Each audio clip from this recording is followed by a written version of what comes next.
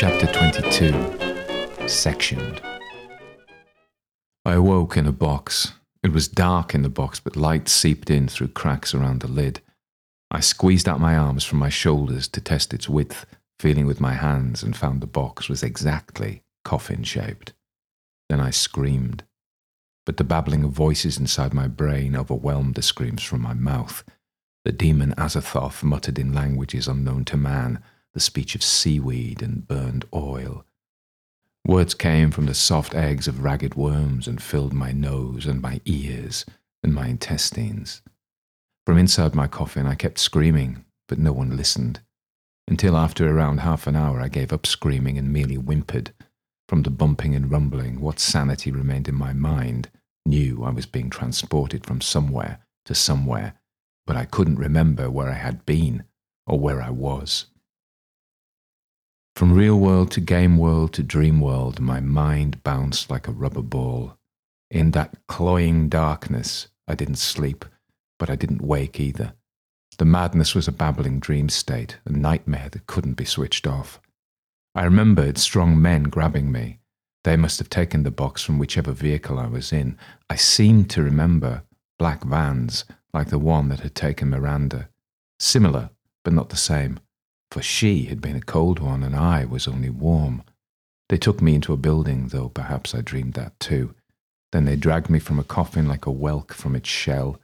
Standing, sweating and thin, I vomited noisily onto the floor and was rewarded by a slap across the face from the gloved hand of a uniformed woman. I recognized the Miskatonic logo and the black uniforms of the guards around me, but that recognition was dwarfed and inverted by the gibbering screams and the smell of burning rubber. Something burned, and I thought it was me.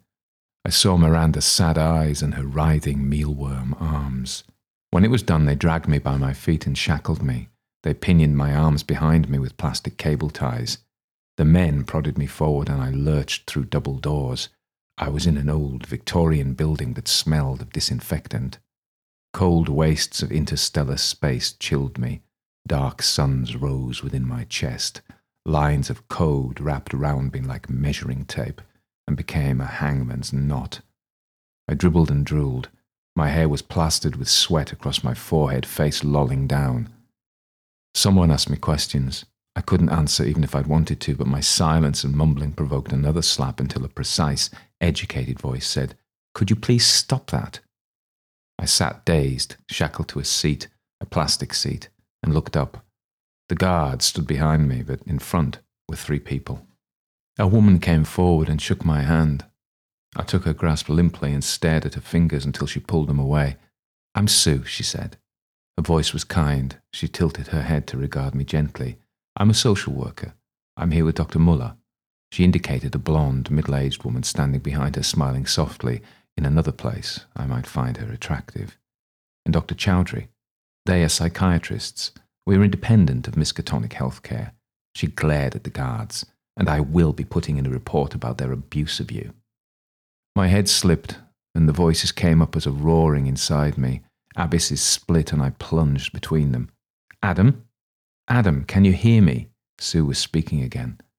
"We are here to assess your mental health and decide whether you need to go into hospital." She was genuinely trying to be kind. I almost laughed. Kind was cold, was cold, was killed. I burst into laughter while they looked at me pityingly, but I was happy. I liked the way the syllables ran like little ducks to water. The rest of the assessment was a blur. The doctors and the social worker took turns in questioning me and asking me about my medical history and whether I had suffered any previous mental ill health.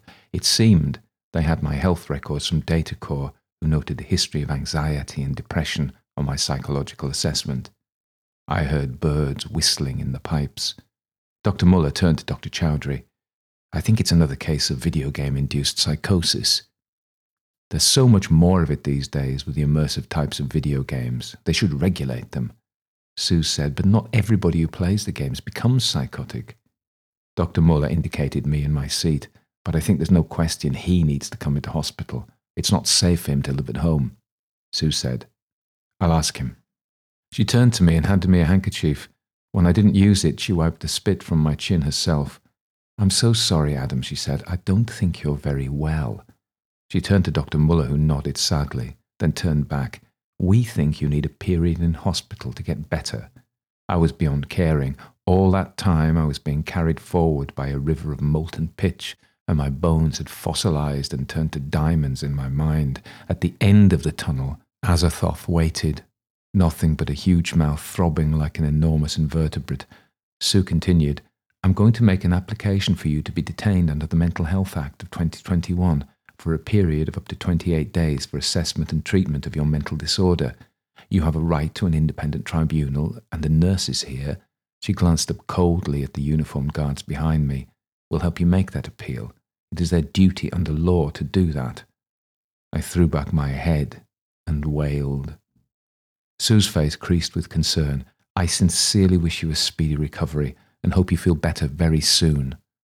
And they were gone, the team of 3. With the paperwork completed to detain me in the asylum, the nurses dragged me forward and threw me into a room with a single bed and a barred window at the top of the wall. There was a toilet made of stainless steel with no seat, and only a button to flush, not a handle. There was no ligature point of any kind in the room, so the patients couldn't hang themselves in their despair, and rather than death releasing them, they had to suffer the full torture of their illness. I lay on the cold stone floor, even though the bed, with its thin sheet, was beside me. Time passed. Nurses came to find me, all uniformed in black. Something in me resisted, and I fought back against their rough grasp. When I fought, they threw me down face first on the cold floor and pinioned me with their knees in my back, while they dragged down my trousers and injected me into my buttock. Whatever they injected in me, let me sleep at least. At first, all was black, but then it released me into the realm of the old gods. I drifted like an empty husk through the wastes of space and floated like a discarded egg sac through deep water.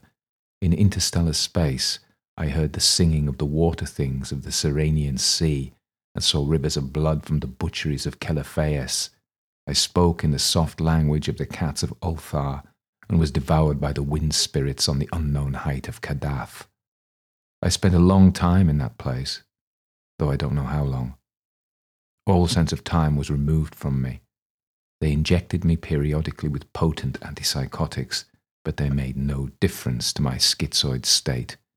The only thing that eased the horror that devoured me were the copious benzodiazepines and opiates that allowed me to dream of mind-eating poppies as carelessly as if they were flowers on a sunny day.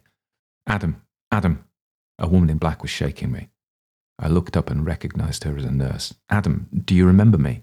I shook my head. I remembered no one. You have to come out for a smoke. I knew I didn't smoke. I tried to object, but she had her hand around my arm, gripping tight. I knew by now that resistance to the nurses was useless, and if I fought, all that happened was more of them came, and I still ended up being held down and injected. But I didn't move. She dragged me up. You have to come out for a smoke. Passively, I stood and followed her. I heard the unlocking of doors, the sound of tumblers opening. I was aware of a breeze in my face. It was raining, and I didn't have a coat. At the security gate, the conversation entered my head but made no sense to me. This is the pass. We're taking NY657 to the experimental facility, see? They say he's special. Here's the pass. It's signed here by the doctor. The guard nodded and opened the door. See you later, Lucy. You going to the pub tonight? The nurse with me smiled and replied, Yeah, I think so. What time does it start? Around 7? The guard nodded. I waved as the nurse Lucy took me out of the asylum at Colney Hatch. I was in a car. Another man joined us, not dressed in black. He spoke to Lucy. Damn, he's bad. You've got the receipt? The man handed Lucy a piece of paper. It's authentic looking. It's the best. They won't be able to tell. Anyway, they never check on the people they send to the experimental facility. Once they go there, they're finished. You know, if I get caught... The man put his hand on Lucy's shoulder. You won't get caught, Lucy, and we really appreciate you doing this. You know it's for the greater good. Lucy nodded grimly. Mostly I know that. The rest of the time I'm scared. The man spoke to me. Adam, it's Gary Preston. Do you remember meeting me? I grunted. We met in Game 2. I'm Guy Philby there. I was aware of Lucy leaving. Gary explained. She's one of the good ones. We can't get everybody out, but you have great promise. You've done so well in the game so far. We need people like you on the inside. The singing in my head distracted me. I less than half understood what Gary Preston was saying. The car drove along lots of roads, crossing into inner London, then going down a quiet residential street with tall buildings.